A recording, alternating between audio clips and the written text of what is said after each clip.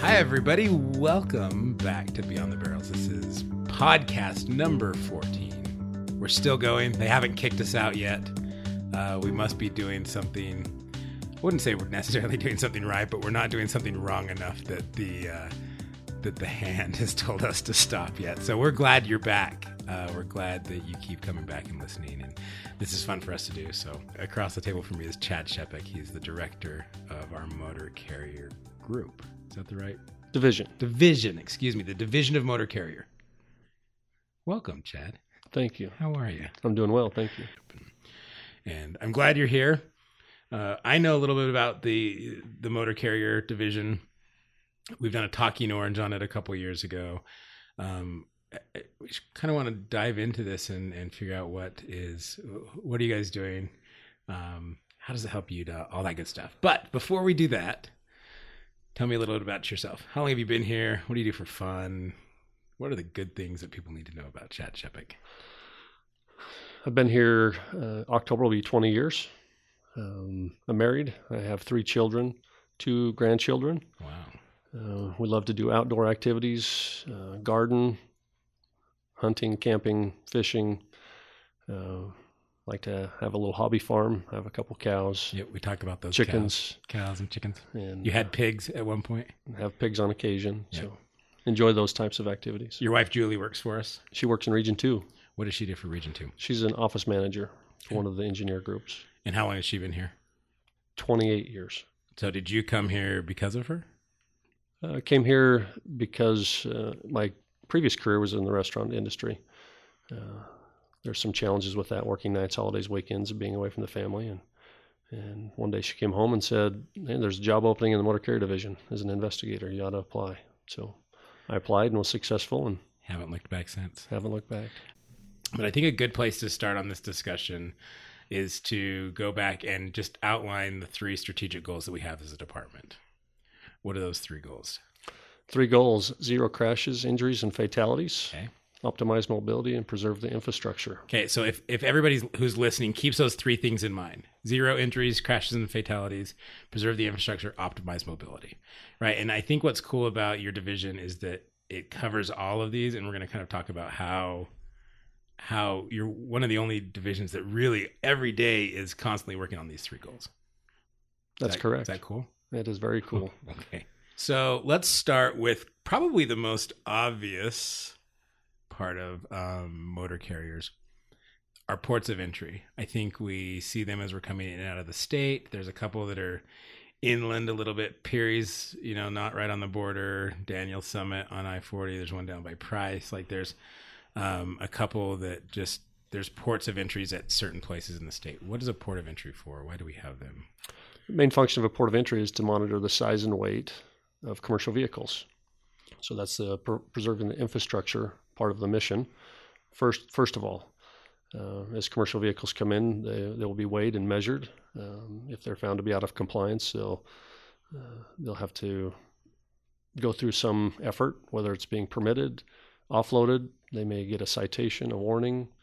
But our purpose and our goal is to make sure every commercial vehicle is within legal size and weight limitations.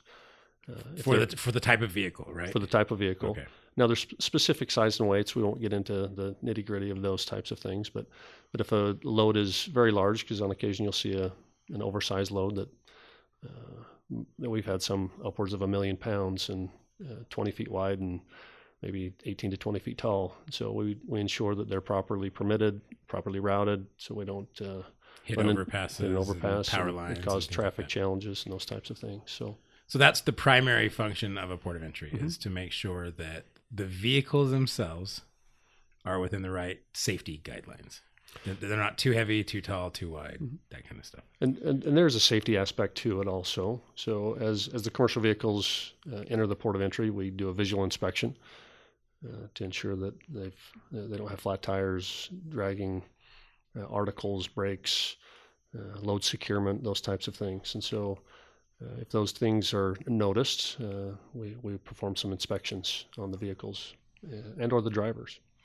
So let's start with the vehicle. Let's say flat tire or they've got bald tires or something like that? What's the process after they go through the inspection? I mean, obviously we're not letting those trucks or those vehicles back on the road. What's the process for the driver after you found that his vehicle is out of compliance and needs to be upgraded or whatever?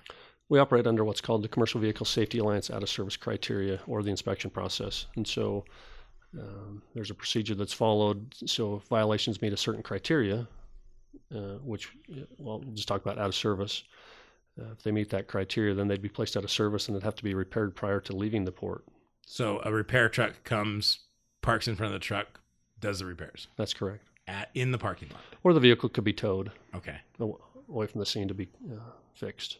So the truck is part of this. The driver is the other part of this. Absolutely. So there are inspections given to the driver. What kind of requirements do they have? What kind of inspection do you guys do at the port for the drivers of these commercial vehicles? So driver inspection, basically what we would look at is their qualifications. So to make sure they have the proper class of driver's license, commercial driver's license with the proper endorsements. We'd want to ensure that they're medically qualified. We also make sure that all their company credentials are in order, registrations, insurance, and any permits they're required to have. They're also required and heavily regulated on the hours that they drive and work. And so we'll do a verification of all those things. And there again, with the inspection process, there's criteria. And if they have certain violations, they could be placed out of service for upwards of 34 hours and down from there. But there are some consequences if they exceed their hours of service, or if they don't have the proper class of license or their license is suspended or revoked, they could stay until that gets corrected. Is that a common occurrence, I guess, that the drivers are out of compliance and get sidelined? Daily. Let me just qualify that with most carriers, most drivers are very professional and do a great job and don't have any challenges, but there are still drivers and trucks out there that fall into these challenges. And are they typically smaller carriers, mom and pop shops, that kind of thing, or do we find that the bigger companies are also having these? Boy, it's a mixed bag. Yeah. Hard to say that there's one part of the industry that has the most challenges, but so 80-20, it's or 90-10 is we see that type of from compliance to non-compliance type things. Now I realize that as they're coming to the port, so most the trucks all usually come through at certain times. You're pulling every truck through the port. Is that correct? That's actually incorrect. The larger interstate ports have got technology, bypass technology that we've deployed, and many of the trucks will actually bypass. They'll be actually measured and weighed using a weigh and motion scale on the interstate. On the interstate. Their credentials will be checked, and then we will have a signal that comes to us and to them saying that they've passed all the requirements and they'll continue to travel. So this is like a mile up the road. Correct. And then a light goes on their dashboard that says they either need to pull in or go through. Correct. Interesting. So most trucks do. If they don't have that system, it's required that they go through the port then? That's correct. Okay, and that's where the visual inspection happens as they're pulling through. Is there ever a time when the driver is being squirrely, like while they're coming through, just in front of the window? Like they haven't even been pulled over for inspection, that your investigators or the people at the port say, hey, that guy's acting silly or funny, and they pull him over just for the driver? Because it's easy to say, hey, there's a flat tire, hey, this is dragging, hey, this axle's down, whatever it is. I'm just wondering if there's ever been an occasion where you can see into the truck enough that you're like, okay, something's afoot. And there are times when maybe a seatbelt's not being worn, or maybe they're on a handheld device or something like that. I've not seen anything blatant like that. Okay. I'm sure there's been times in people's careers that they've seen something, but I don't have a specific incident. But most of the time when the driver is in trouble, it's because we've pulled them over for something with the truck to begin with, and that's how we find that they're over hours or something like that. Well, we have a system that we utilize. It's called 360, and it's a scoring system. So as the truck comes down the ramp, we have a license plate reader camera and a DOT reader camera, and it will take a snapshot of the truck, and take a picture of those two things. Will return a result back to us. It'll actually let us know if a carrier has history of certain violations. And so on occasion, we'll do an inspection on a driver specifically because their company has a history of driver violations. Interesting. And it's cool if you've been. I've been to the ports. These are cool cameras. It just every truck gets it. It does a license plate and then that sticker on the side of the truck, and the system immediately recognizes it and runs the report. And and it's fast. It does an amazing job for us. It helps us select the right carriers and the right drivers to focus our efforts on. Which port is our busiest port? Perry Port of Entry is the busiest port. And well, let's do this. Where are the ports? How many ports do we have in the state? Let's see if we can. There are 8 port of entries. Okay. So I'll just start at the northern end and work my way down. Okay. So the Perry Port of Entry.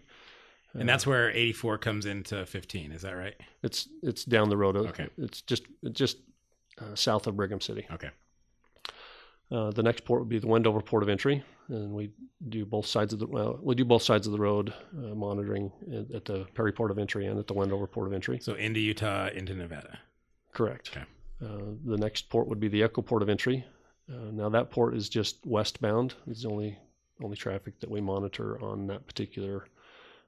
So it's coming out of Evanston. Out of Evanston, okay. Correct. The next port would be the Daniels Port of Entry on Highway 40. This is up past Heber. Up past Heber. And then the next port would be the Price Port of Entry. This is on Highway 6 as you're Highway going. 6, just as you're getting into Helper, just outside of Helper. And is it just southbound? Yeah, there's only the one side. That's correct. Okay. So many call it east, south. Anyway, whatever direction that is.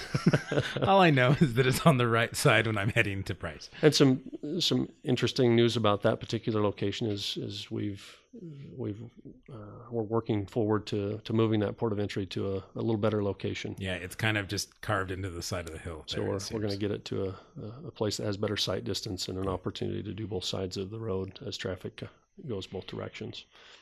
And then from there, we'll just go down to Monticello. So on Highway 491, coming in and out Colorado, right there. And then we'll go over to Kanab and coming out of Arizona, and St. George. We do both sides of the road coming in and out of St. George. Now, St. George we have an interesting agreement there. So we have a dual agency that occupy both sides of the road in St. George. So we have Arizona employees that monitor Arizona rules and regulations at the same time we do the Utah stuff. But they're using the same technologies we're using and the camera readers and all that kind of stuff. Yes. Okay. Yep.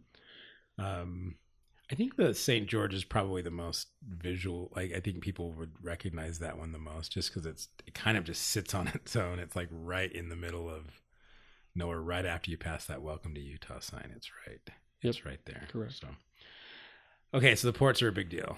Absolutely. Preserving infrastructure. We talk, if trucks are too heavy, too tall, whatever, that's what hurts our infrastructure. And obviously trucks coming in and out of the state is there's an economic value there. Absolutely. Right? So that's the ports become really, really important. A majority of our time is spent with preserving the infrastructure, but the safety is a huge goal of ours as we are doing all the inspections, whether it's the driver, vehicle, size and weight types of things. Those all wrap it into the safety strategic goal.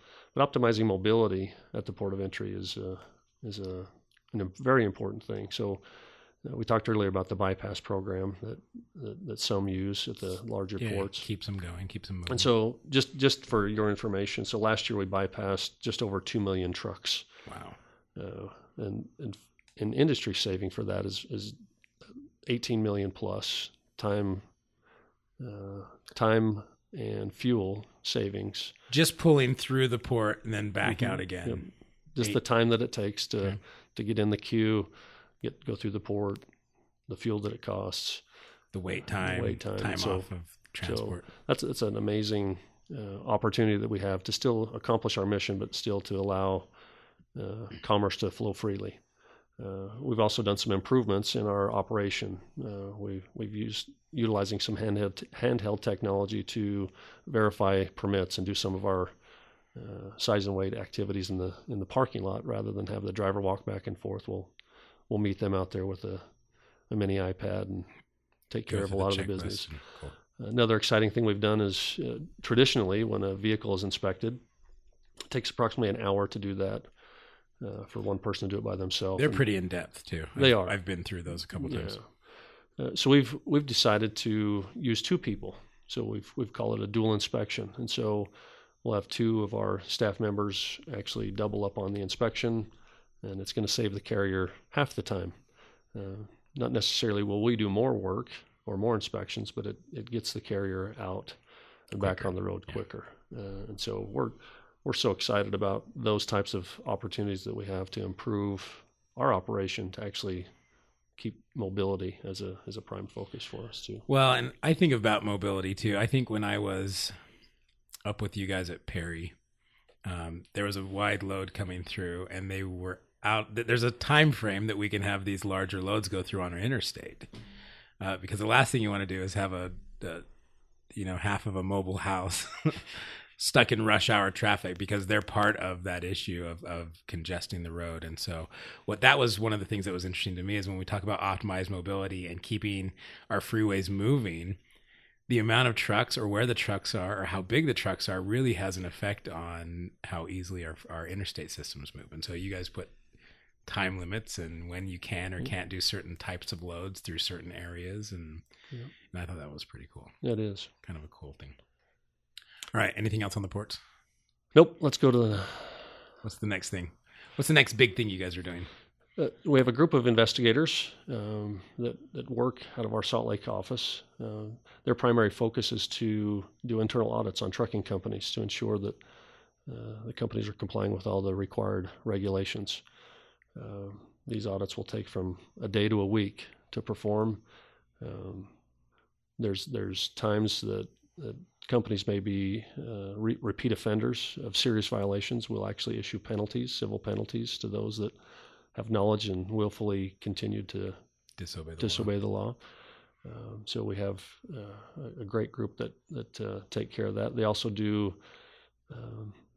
what's called a safety audit on carriers that are new in the business. So new interstate carriers, we go out and make a visit and make sure that they've got the right things in place to start their business in a safe manner. And so it's a great part of our organization. Cool. So you're preemptively helping these carriers to just, hey, let's get you off on the right foot, make sure you know what's going on, but also keeping track of the bad guys out there. Absolutely. And education is something that we always do, no matter where we're at, port of entry, whether it's an investigator out doing an audit. Teaching people is very important. The importance of what they're doing and some of the things that they can change to possibly reduce or never have a crash. And so that's something we always, at every contact, spend time doing, is just trying to educate and help people. Well, and I think that brings us to the next big thing that I think about a lot. I don't know if people understand that you're out there educating high school students too. Absolutely. That's been a great program. This is at the pinnacle right now. I mean, it's called Truck Smart. Truck Smart is the program. And is it part of the zero? It kind of falls under the zero fatalities umbrella. It does. So it falls under the zero fatalities umbrella. We have 3 instructors that will go out to high schools throughout the state of Utah, and they will teach the driver's ed students about trucks, how to operate in and around and by, and what a great program that is to let those new drivers hopefully learn something that possibly could save a life. Yeah. Just from a statistical perspective, this last year there were 6,621 classes taught, where 19,360 students participated. That's cool. During this, they take a pre-test to see kind of what their knowledge base is of being around trucks, and then they have a post-test to see if obviously what they've learned. Yeah. I've had a daughter that went through this program. She was a student at Copper Hill several years ago, and it was amazing to hear her talk about it.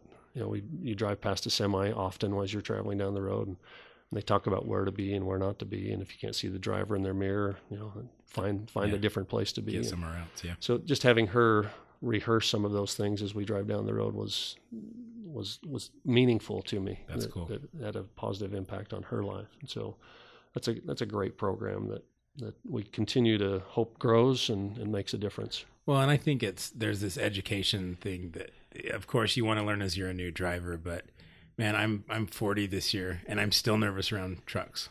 I mean, and I'm an experienced driver. I've been driving for 25 years almost, and I was just thinking, I was on I-80 the other day, and there was a truck on my left, and a truck came in on my right, and you get nervous. I mean, it's a big deal, and so we want our young drivers, we want all of our drivers to understand, how do you drive around trucks?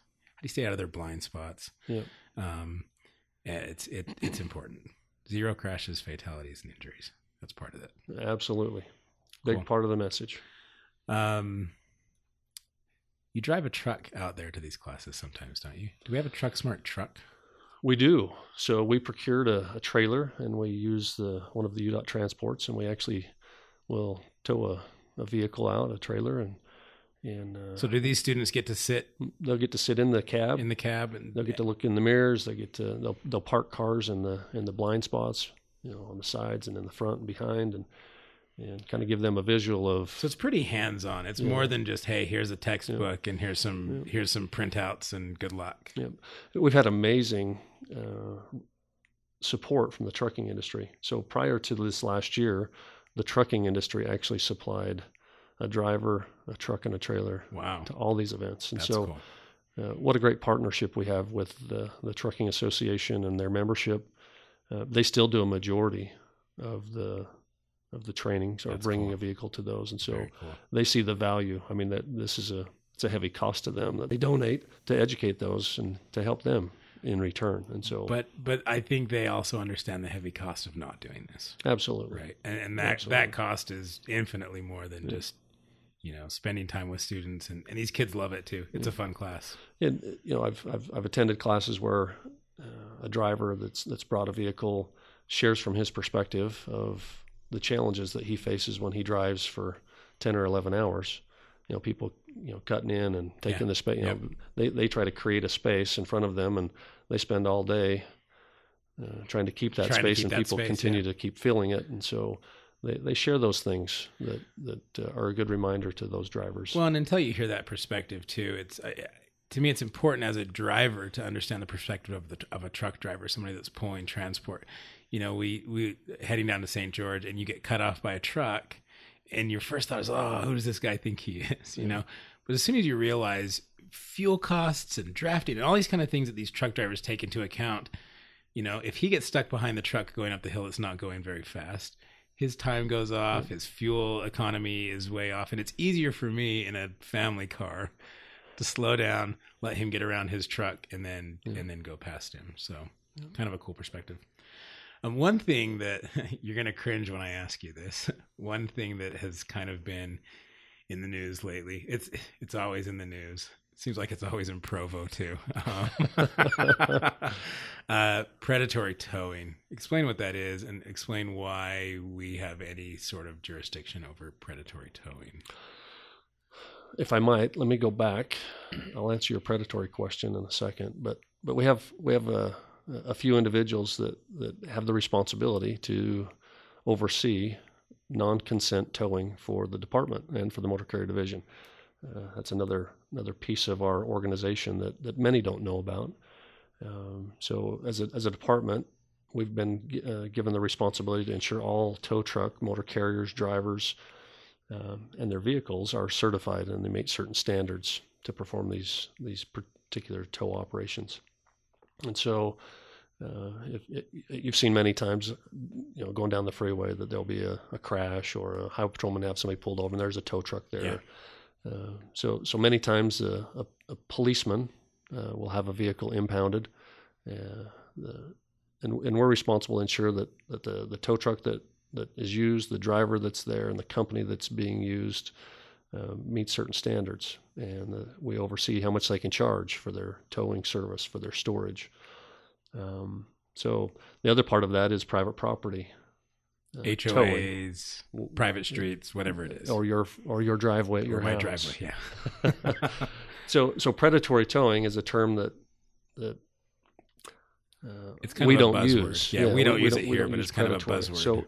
So predatory towing, from an outside perspective, is where some parking lot of some sort, an apartment complex, or a parking lot next to a sporting event, where people will park that necessarily shouldn't park. And so there's somebody that the property owner has contracted with, the tow operator, to ensure that their property and their towing is kept clean, and so they'll contract with a towing company to keep their property clean of unwanted vehicles. Yes, this is something that comes up frequently. Yeah. That we manage and deal with to make sure that the tow company is doing what they're supposed to do. And I'll say most times, 75% of the time, as we get complaints on these types of tows, 75% of the time, the tow company was found not to have done anything wrong. Yeah. And so, predatory towing, the best way to avoid that is don't park where you're not supposed to park. Yeah. If there's a sign that, if you enter a place and it says, if you park here, you'll be towed. Yeah. There's a good chance somebody's watching. Yep. Whether they're parked around the corner or that's possible that could happen. Well, and these private property owners, I mean, there's reason for it. They're not just trying to be jerks. I lived in a HOA, in a townhouse community, and if people parked on the street wasn't wide enough to accommodate people parking and then getting people through. And so they were strict. The tow company was swift. And they were probably quick. And they were quick. If you parked on the street for more than 5 minutes, chances were that your car was going to be missing or booted or whatever it was. Yeah. But we learned really quick. People learned really, really quick. Hey, there's a reason for this. Don't park on the street. And everybody else, it's better for everybody if everybody's obeying the rules. So. But yeah, I know it always hits the news at some point, and then I know you get called in to answer a couple questions on why do we allow this to happen? And it's not that we're allowing it to happen. We're making sure that those tow companies are following the right guidelines and staying within their legal rights to do what they've been contracted to do. Yep, that's correct. So I think we've talked about parts of your group that are kind of at the forefront. They're at the public's, like the public sees more of these groups, right? Port of entries, the people that are out doing education classes in high schools. You obviously in front of the news camera asking about predatory towing. Tell me more about, I kind of want to understand what your whole group consists of. Who are the people, who are the players? Not necessarily the specific people, but who are the players in the groups and what are their jobs for the department? So we have a couple groups in our Salt Lake office that do amazing work for us. So we have a group that is our customer service group. So they take all incoming calls, questions about everything that has to do with trucking and commercial transportation. They also issue oversized and overweight permits, and so they're the ones that are actually making sure that these larger, heavier loads are properly routed and that the carrier has all the information they need to operate safely. So we're grateful for them. We have another group that is our business systems group, and they take care of all of our technologies to make sure our permitting system is working and that any upgrades or necessary things to make us more efficient are managed. And looking out for new technologies that will continue to help us improve. And so grateful for all the individuals in the motor carrier division that actually support all of our strategic goals. Well, it does. It takes a village with you guys. There's a lot of moving pieces when it comes to this. Yeah. I think of guys, if you get a chance, go to YouTube and look up UDOT on YouTube. And one of our Talking Oranges, this was probably our second or third Talking Orange we did, was with the Motor Carriers Group. And we talked about a oversized load that went from like Gallup, New Mexico to somewhere just over the border in Colorado, something like that. And it was a transformer. It was a transformer, like a big generator or something like that. But crazy, huge size load that had to be routed. And I think of the work that your team had to do in order to get that from point A to point B, just as far as traffic control, local municipalities and cities understanding what's happening, when it's happening, and how to get through it. And, so go check it out. There's some cool pictures. I think it was 162 tires on this one. I can't remember. There's a lot. It was crazy. So just, go check that out. YouTube, search for UDOT, and then Talking Orange Motor Carriers. So killer team, you guys are doing great things. What's one thing that you wish that people here at the department understood about your group? The one thing I'd like for individuals to know about the Motor Carrier Division is, from a commercial vehicle perspective, how we support and work towards UDOT's strategic goals. And you hit all three of them. You Absolutely. guys are pretty good at keeping track of those three. Yep. Okay, before I let you go, I'm going to ask this question. I'm trying to ask this question more. You've been here 20 years. What's been your favorite moment, favorite memory about working here at UDOT? Favorite memory of UDOT. I'll start off with, I'm grateful to be here. It's wonderful to be a part of an organization that cares about me as a person, cares about my family. It's great to be part of an organization that we can come to work every day, and we have an important mission to accomplish. I'm grateful for all the Motor Carrier Division employees specifically. Every day, and just about every single day of the year, there's only a couple days that we don't work, or someone in the Motor Carrier Division isn't working. So we work nights, holidays, weekends, and I'm so grateful. I think that's a great experience for me to spend time with people every day that are so committed to improving safety, improving infrastructure, helping others, the industry. So I'd have to say that I can't pick out one thing. I can pick out every day, and I can pick out many people. That's cool. That have had a positive impact on me as a person, and both professionally and personally. And so I would say every day is a memorable day for me. Cool. that I can look at many folks in the Motor Carrier Division and throughout UDOT that just doing amazing things. And I think that's probably my best memory is every day. That's awesome. Great answer. Very cool. Chad, thank you for being here. You're welcome. I know sometimes it's like pulling teeth to sit down for an interview, and hopefully this one was a little bit easier. It's wonderful. I always enjoy talking to you, and we have fun visits and fun conversations. And if you guys don't know Chad, come find him. Just come say hi.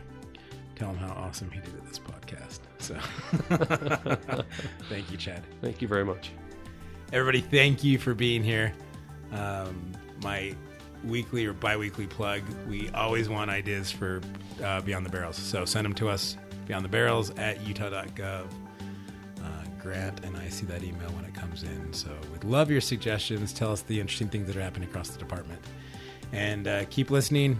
If you haven't listened to all of the podcasts, they'll put you to sleep. So go back and listen to them. Anyway, we're glad you're here. Keep listening. And until next time, be safe out there.